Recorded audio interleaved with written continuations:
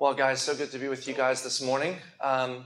The topic I get to speak on today is conviction, and the fact that you're here pretty much tells me that we're good to go, right? Because I mean, anybody that's willing to get up at the crack of before sunshine has a fairly decent level of conviction. So I know this morning because I was out early and it was hard. So glad that you guys are here.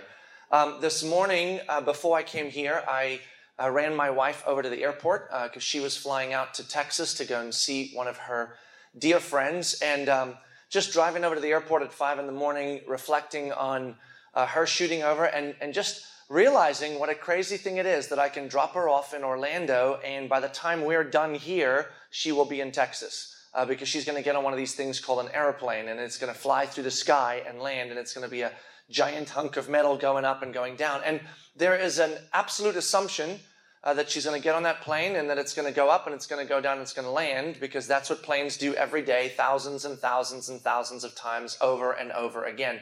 And it's kind of cool now because the airplanes that fly today that are commercial are essentially computerized boxes that do everything themselves, and then somebody sits in the cockpit to kind of be there, present, to make us all feel safe, right? It's not quite as bad. My brother-in-law is a pilot, and it's fascinating talking to him about what it's like flying. In fact, the conversation ensued at one point about what happens in the cockpit, because I don't know if you guys have ever noticed, but sometimes the landing of a plane is just perfect. You know, you come down and you sort of don't even realize the thing is on the ground. Somehow they took this giant weighty machine and they just quietly touched it down on the runway. And then other times, you know, the plane's doing this and it comes down and one wheel hits first and then the other wheel and it bounces and goes nuts and it's still fine. And so I asked my brother-in-law, out of curiosity, generally, what's the difference between the pilots that land the plane really, really well and the ones that don't?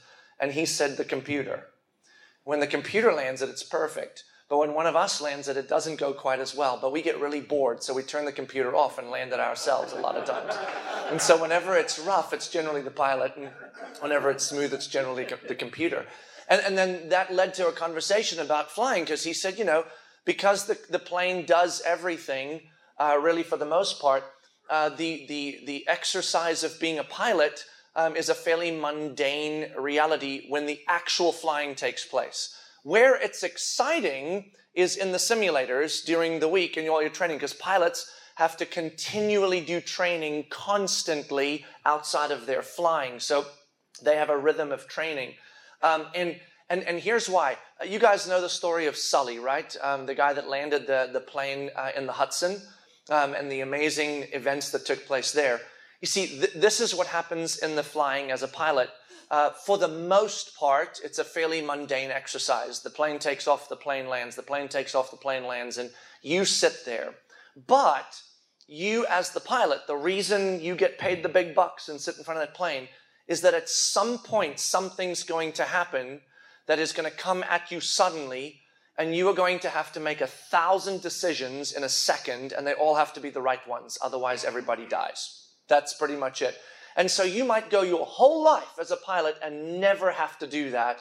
But when you do, and if you do, the difference between being ready to make all those right decisions and not being ready is the difference between life and death for everybody on the plane. That's why the pilot sits there. So that when it goes wrong, somebody other than a computer can put that plane on the ground, because a computer is not going to make the decision to land it in the Hudson. And we saw that happen in that story. I find life to be exactly the same way, quite honestly. Maybe a little bit more interesting than flying from one place to another, but life, for the most part, gets a rhythm and doesn't change super often. So most of you guys, like me, if once you get into a major transition in life and you settle in, then there is a rhythm that develops. You wake up in the morning, you have your family dynamics if you're married, you have your roommate dynamics if you're not, or your routine in the morning if you live by yourself, and then off you go to some kind of vocational space most often, and then you go through a sequence of events there, and then you come home and there are decisions made in between, and then you do your rhythm, and then you go to bed, and you do it over again. And within that day, there's lots of little things that happen, and you generally have some kind of a movement towards something, but for the most part, things flow in a rhythm and it's not super unexpected.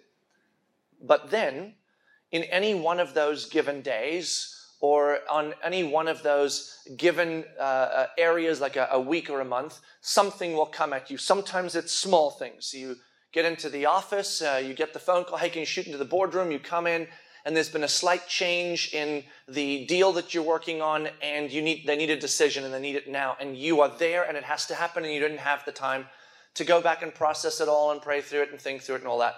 Or you walk in, and a coworker does something, says something, behaves in some way that causes conflict of some kind with you. That will happen. Or you wake up in the morning and one of your kids goes ballistic and has a meltdown because they're stressed about an exam in a week from now, and they're expressing it to you this morning, but they don't bother telling you, don't worry, it's just stress from a week. They just go ballistic, and that happens in front of you. Sometimes your wife says something, does something, doesn't say something, doesn't do something that deeply affects you in a moment. That happens on a regular basis. And then also sometimes giant things happen. You walk into the office, you called in, and they go, listen, things haven't been going well at the company and we're going to have to let you go, right? Giant moment. Or you walk in and you have a conversation with your wife and bigger things are going on than you ever imagined, and it's a giant moment for you. Or you find yourself in spaces where temptations come your way and they're giant decisions. That stuff never comes at us in the quiet spaces of our process and our readiness that just come. Life comes very fast when it does. Mundane most of the time in terms of its process, and then suddenly these giant things come. And here's the thing. If we're not ready for those moments, if we're not ready, then we die. Maybe not physically die, but then we produce in that moment death. We react wrongly, we make wrong decisions, we do things outside of what is life, and we enter into affecting death. And so the question that I have often processed is, how on earth, like a pilot, do I make sure that though my actual life, the actual flying, is fairly predictable for the most part, how do I make sure that in that predictable nature, I'm not just living life? In other words, I'm not just flying planes and forgetting all the training I did once long ago, which I think is the truth for most of us. Is there's some spiritual space in us where we kind of start getting really into things, and then life comes along, and suddenly 1 year, 5 years, 10 years, 20 years goes by, and you go, I attend church is what I do. But as far as real, vibrant spiritual engagement where I am growing, maturing, learning, being poured into by the truths of God, that kind of fades into a side note. And so we become the pilots that fly every day, and we forget that the wing might fall off. We forget that the birds might hit the engines. We forget that the computer might shut down in midair, because we have gotten so used to it just taking off and landing, that we forget why we're even sitting in the seat. How on earth do we remember that we are flying a life that matters, and there are people around us that matter, and we have been given the responsibility to be someone directing this thing in a way that matters and that keeps alive the things around us? And that is where this little word comes in, the word conviction. Conviction. I will tell you, I said to David this morning, every topic on this list that you guys will deal with, if you have no conviction, none of them matter. Honestly, none of them matter.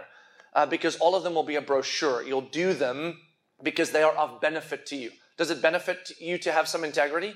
Absolutely, it benefits you in the business environment, in your home environment. But as soon as you don't need integrity to benefit you, you won't do it anymore if you have no conviction. I mean, I can pick any topic on here. Without conviction, you won't do it. So what is conviction? I always look words up because we talk about words as though we know exactly what they mean, but oftentimes we just don't. So here's conviction. You ready? This is dictionary definition of the word conviction. A fixed or firm belief. A fixed or firm belief. I love the subcategory. No clever argument, no persuasive fact or theory could make a dent in his conviction of belief. Isn't that beautiful? No fact, no theory, no argument could make a dent in his belief. That is what conviction means, a fixed or firm belief. So, to have conviction is to have a fixed or firm belief that cannot be moved by the observable realities around you, the circumstances, the arguments, the things that will come your way. And there will be many that will shape us and cause us to think about things. And if we don't have a fixed or firm belief into which we are traveling into every circumstance, then when something goes wrong, we are going to start throwing ideas at the table and panicking and making stupid decisions. What caused that pilot to land that plane was because when things started going wrong, he followed a sequence of training and went back and systematically worked through the thing, and he knew exactly what to do. And then he could make decisions about the unpredictable things based on the predictable things he knew, believed, and held to. He understood how things worked on that airplane, and so he could do things with it. The trouble with conviction that I found is that when you go into that life that you all live and the life I live, every day there are 1,000 different things that could happen. And so in order to know exactly what to do with every single thing, you have to have a giant amount of information in your head. So my recommendation today is that in the next week or two, you memorize all of the Bible. And then when you have that done, then you'll be fine because you'll know exactly what to do because it will recall to you moment by moment. Now, I mean, I say that and you're like, okay, well, I'm out because I can't even memorize a verse a year, let alone the Bible in a week, right?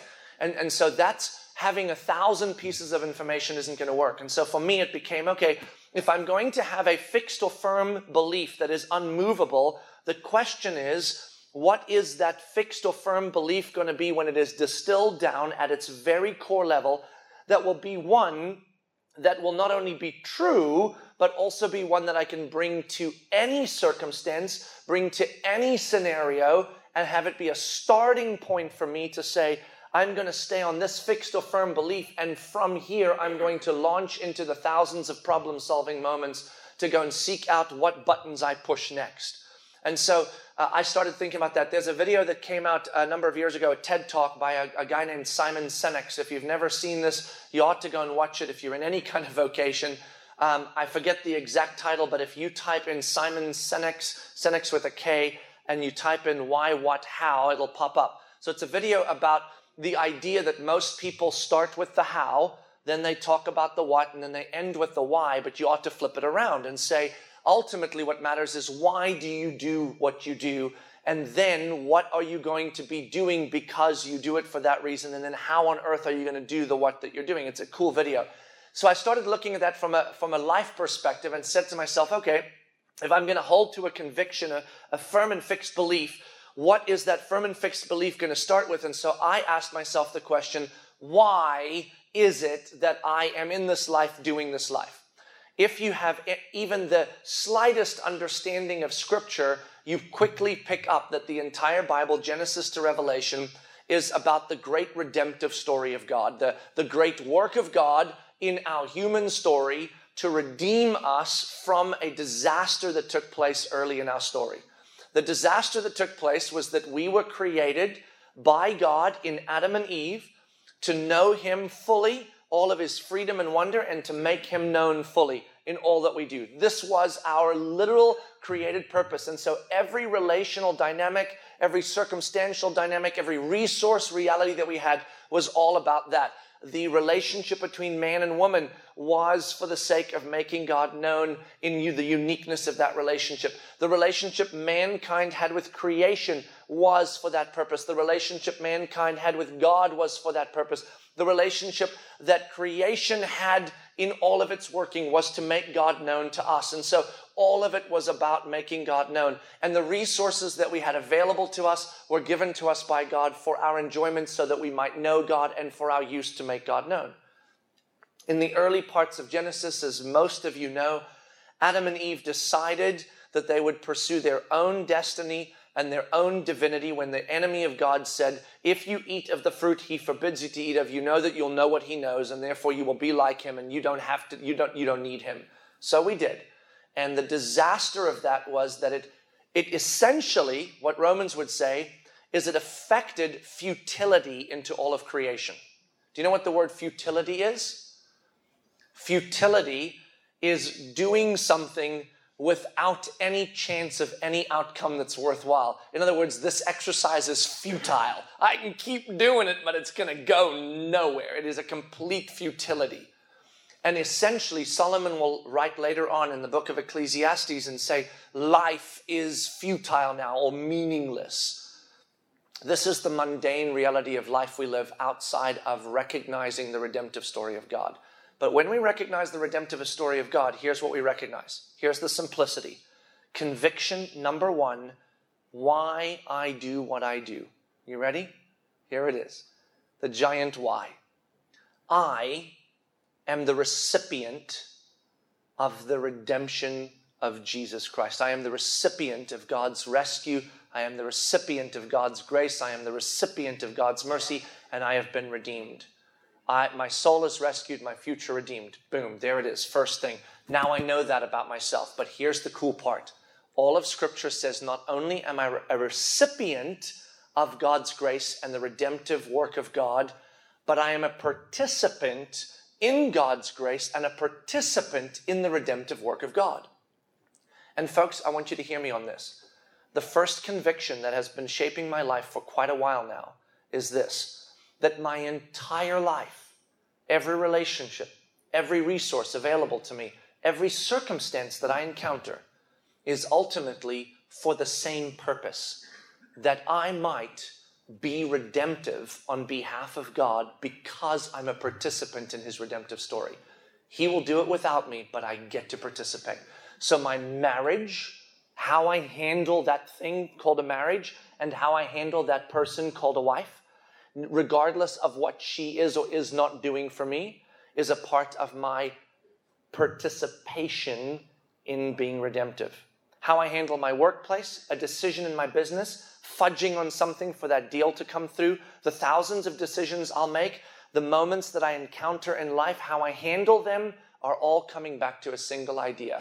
Am I participating in redemption, or am I participating in effecting death?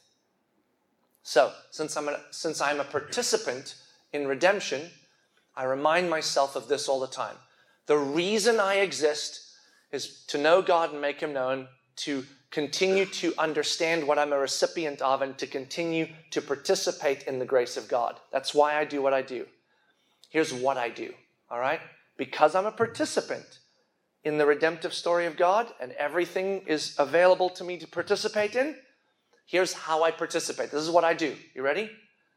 I either bring life or I bring death. And that's a conviction of mine. Today, in the next 3 seconds, what I say will either bring life or it will bring death. The decision I make will either be one of life or of death. In other words, I am doing it God's way, life, or I'm doing it my way, death. And that is going to be true all the time. So it's very simple for me. I'm a participant in the story of God, in the redemptive story of God. I have been invited to participate today. This is my purpose. This is why I exist, whether in my relationships, in my circumstances, or in the resources I have available. And what I do with these relationships or in these relationships, with these circumstances or in these circumstances, with these resources or in these resources, is I either bring life or I bring death. James wrote about that. First book to be written in the New Testament out to the early New Testament church. And he says, look, man, what you say and what you do either brings life or it brings death. Your call. So I go into my workplace, or I go into my home, or I go into the resource dynamics I'm challenged with, or I have, and I go, all right, what's going to bring life? Do I do it well every day? Do I get it right every day? No, just like when the pilot takes the computer off, the landing isn't always that smooth. But he does get the plane on the ground, which is helpful, right? I don't always get it right, but then I come back to, thank God I am a recipient of his redemption. Because if I wasn't, then getting it wrong would cost me death. But now getting it wrong doesn't cost me death because he has rescued me, so I get to try again to affect life. Why I do what I do. I am the recipient of God's grace and a participant in his redemption. What I do every day. Try to figure out how on earth to bring life instead of death by doing it God's way and not my way and trusting him for the outcome. The deal is on the table. Here it is. Everyone in the office is looking to you. They know that the decision is simple. You want this deal? It has tremendous financial implications to everybody, but you're going to need to fudge on that particular truth. Easy decision, isn't it? Unless your purpose is to be redemptive and you're bringing life by doing it God's way. Now it's a difficult decision. But if you have conviction, a firm and fixed belief that no argument, no fact, or no theory can shift, then it's not a hard decision. Even though everyone in the room will go, what have you just done? Right? Your wife comes, it's been erosive for a couple of years. The last time you enjoyed each other the way us guys enjoying our wives was a year ago. And the news comes and she's done. What happens next? And the way that you go with that, those moments that are so big that we don't know what to do with, if we have no conviction, then suddenly we just start pushing buttons and we go with whatever last thing we heard.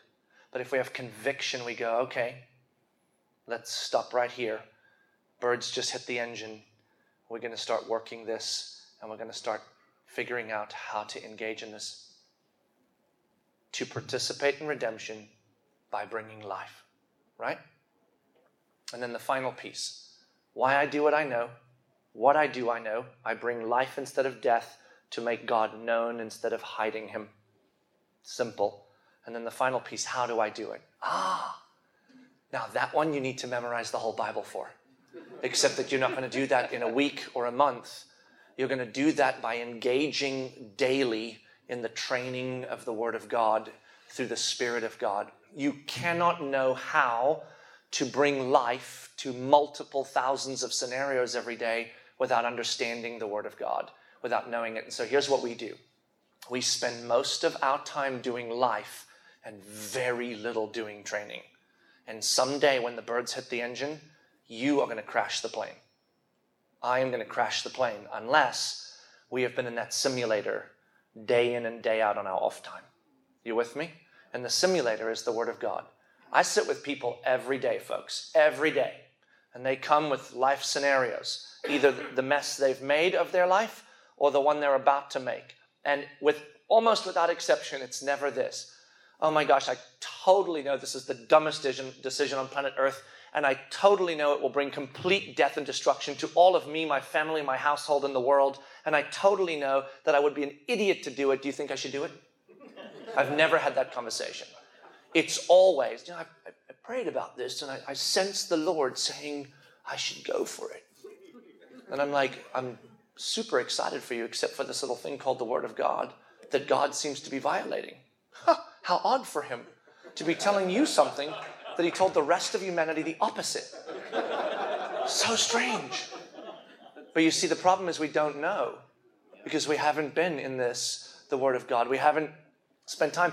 At best, we do a devotional every third day that's somebody else's paragraph with a verse that we don't even know is in context. Now, devotions are fine and they're good for a momentary reminder daily, but that is not engaging deeply in the Word of God. If you are not constantly in training, absorbing the truth of God's Word into your heart and mind, what the Bible will say is hide the Word of God in your heart and mind, then regardless of understanding why you do what you do and regardless of knowing what you ought to do, when you come down to the how, you're going to have no clue. And you're going to go, I know I'm supposed to save all the people on the plane, and I know I'm supposed to. And there was a verse a long time ago, there was a button I learned about, which was that button that turns the engines off and then turns, I think it's this red one, I hope. That's not going to go well. So, conviction is the firm and fixed belief that I am the recipient of the gospel of Jesus Christ, soul saved, future redeemed. I am the participant in the gospel of Jesus Christ to be redemptive on his behalf through the Spirit of God. My purpose is restored. I am going to do that by making God known instead of hiding him, so doing it God's way instead of my way, by bringing life instead of death. And the way I'm going to know how to do that in the little minutia of my day is by constantly finding myself back in the Word of God during my downtimes, so that I am constantly in the simulator going, okay, words. I use a lot of words every day. What do I do with my words? Oh yes, that's right. That's right. I remember now, Ephesians 4.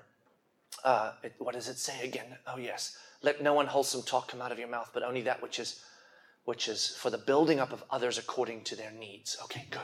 I know that now. I can go on 1,000 things.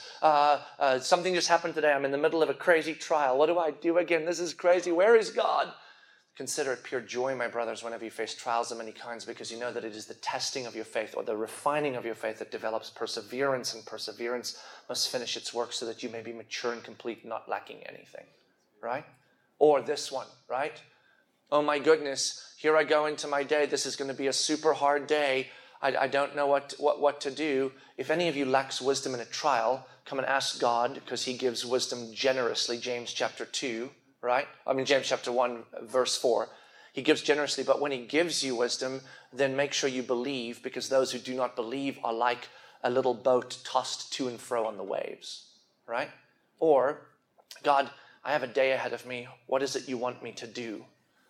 Therefore, dear brothers, in view of God's mercy, present yourselves as living sacrifices, holy and pleasing to God, for this is your spiritual act of worship. Do not conform any longer to the patterns of this world, but be transformed by the renewal of your mind, so that you will know what the will of God is, his good, pleasing, and perfect will. See, on and on you go, and these things will come to you when you are in the middle of the moment where the birds hit the engines. But if you don't know the Word of God, and it's not hidden in your heart, then you won't know what to do, or you won't know how to do it, even though you know what you're supposed to do and why you're doing it. But if you don't know why you're doing it, then even if you know how to do it, you won't do it. So I want you to hear me carefully. If you know why you're doing it and what you're supposed to do, but you don't know the Word of God, you won't know how to do it. But if you know the Word of God inside and out, you know exactly how to do it, but you have no conviction, a firm and fixed belief in why you do it and what you're supposed to do, then it doesn't matter that you'll know how to do it. You won't do it. Because the truth is, when the birds hit, most often what you want to do is jump out of the plane with a parachute and watch the plane go down with all the passengers and say sorry later. But we don't get to do that. There is one of my favorite movies is a movie called Master and Commander. It's Russell Crowe, and it's about a ship captain. And it's just a great leadership movie in general of how leadership in life works. And there's a certain point, there's this old guy. They always in these movies have the old guy that's been on the ship for 4,526 years. And you just know it. And so all the ship, they have the captain, but then they have the old guy that they look to, right? They're like, you know how this works. And he's never the captain. He's just the old guy in the bottom. And he shows up in a scene here and there, not much, but the scenes he shows up in are these moments where it's like, what do we do? What do we do? And I love this guy because there's this moment in the movie where things are just going awry. And he has these two fists. And I actually Facebooked and Googled it, but a bunch of people have done this now. And he has this fist, and he holds his fists out like this, and the tattoo on his fists are hold on four knuckles here, and fast on the other four knuckles. Hold fast. And that's kind of his scene in the entire movie. But it's the scene I remember the most, right? Stuff's going crazy, and the ship's going nuts, and he holds his fists out like this, and he says to all the young guys, we're going to hold fast. We're just going to hold fast. This is the definition of conviction. The definition of conviction, if you want to take the word conviction off the table and make it a tattooable word that can go on your knuckles, right? And I dare one of you to go do that. That would be awesome. Just let me know, man. I'm in. So my wife isn't in, but I'm in. Here's the thing, right? Here's the thing. When you walk into life in its mundane rhythms, and then in those mundane rhythms you encounter things, here's the starting point. hold fast. But you cannot hold fast if you have no conviction. And conviction is the firm and fixed belief that no argument, no fact, no theory will be able to shift in you. And if you say, well, I think facts should shift things in me. When it comes to the gospel, there are 1,000 facts on this planet that will dare you not to believe the gospel of Jesus Christ because they're observable and they're in front of you, but they are still wrong. They just seem right. So let no fact, no theory, no argument move you from your why, from your what, and from your how. And make sure, in order to know how, that you are daily, regularly, not reading a devotional, but studying the Word of God, memorizing the Word of God, hiding the Word of God in your heart, so that you will be able to have teeth to the things that you hold firmly to, and be able to be men that in your homes, in your workplaces, in your community, are men that hold fast and hold strong in the storms.